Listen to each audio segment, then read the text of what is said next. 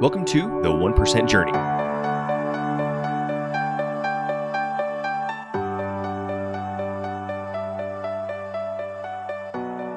Hi, my name is Brandon DeVere, and in this podcast, I will share the stories of my journey to get 1% better each day across four main categories: mind, body, business, and relationships.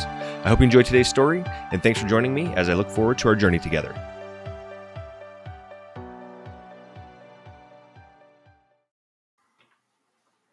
Today's story, blind runner. Sometimes while focusing on our goals and missions to be more and have more, we can often lose sight of what we already are and have.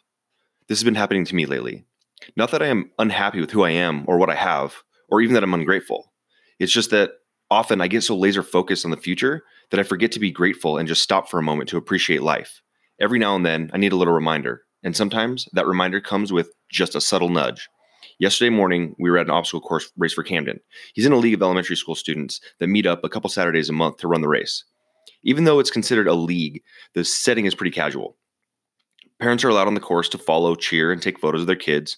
And as usual, we were doing the same, following him around the course as he ran up this, jumped off that, rolled under this.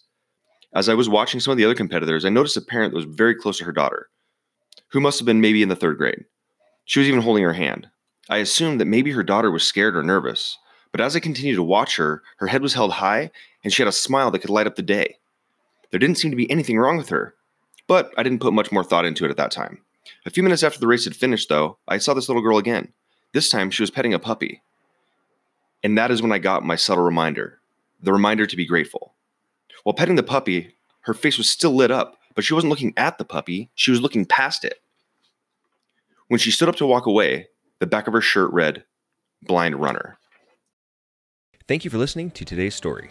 And if you know someone else that might find value in it, please share it with them as well. If you'd like to follow the written stories, you can find them at facebook.com/Brandon DeVere or on the 1% Journey Facebook page. Again, thank you for listening to the 1% Journey. I appreciate you, and remember, never be afraid to be a storyteller.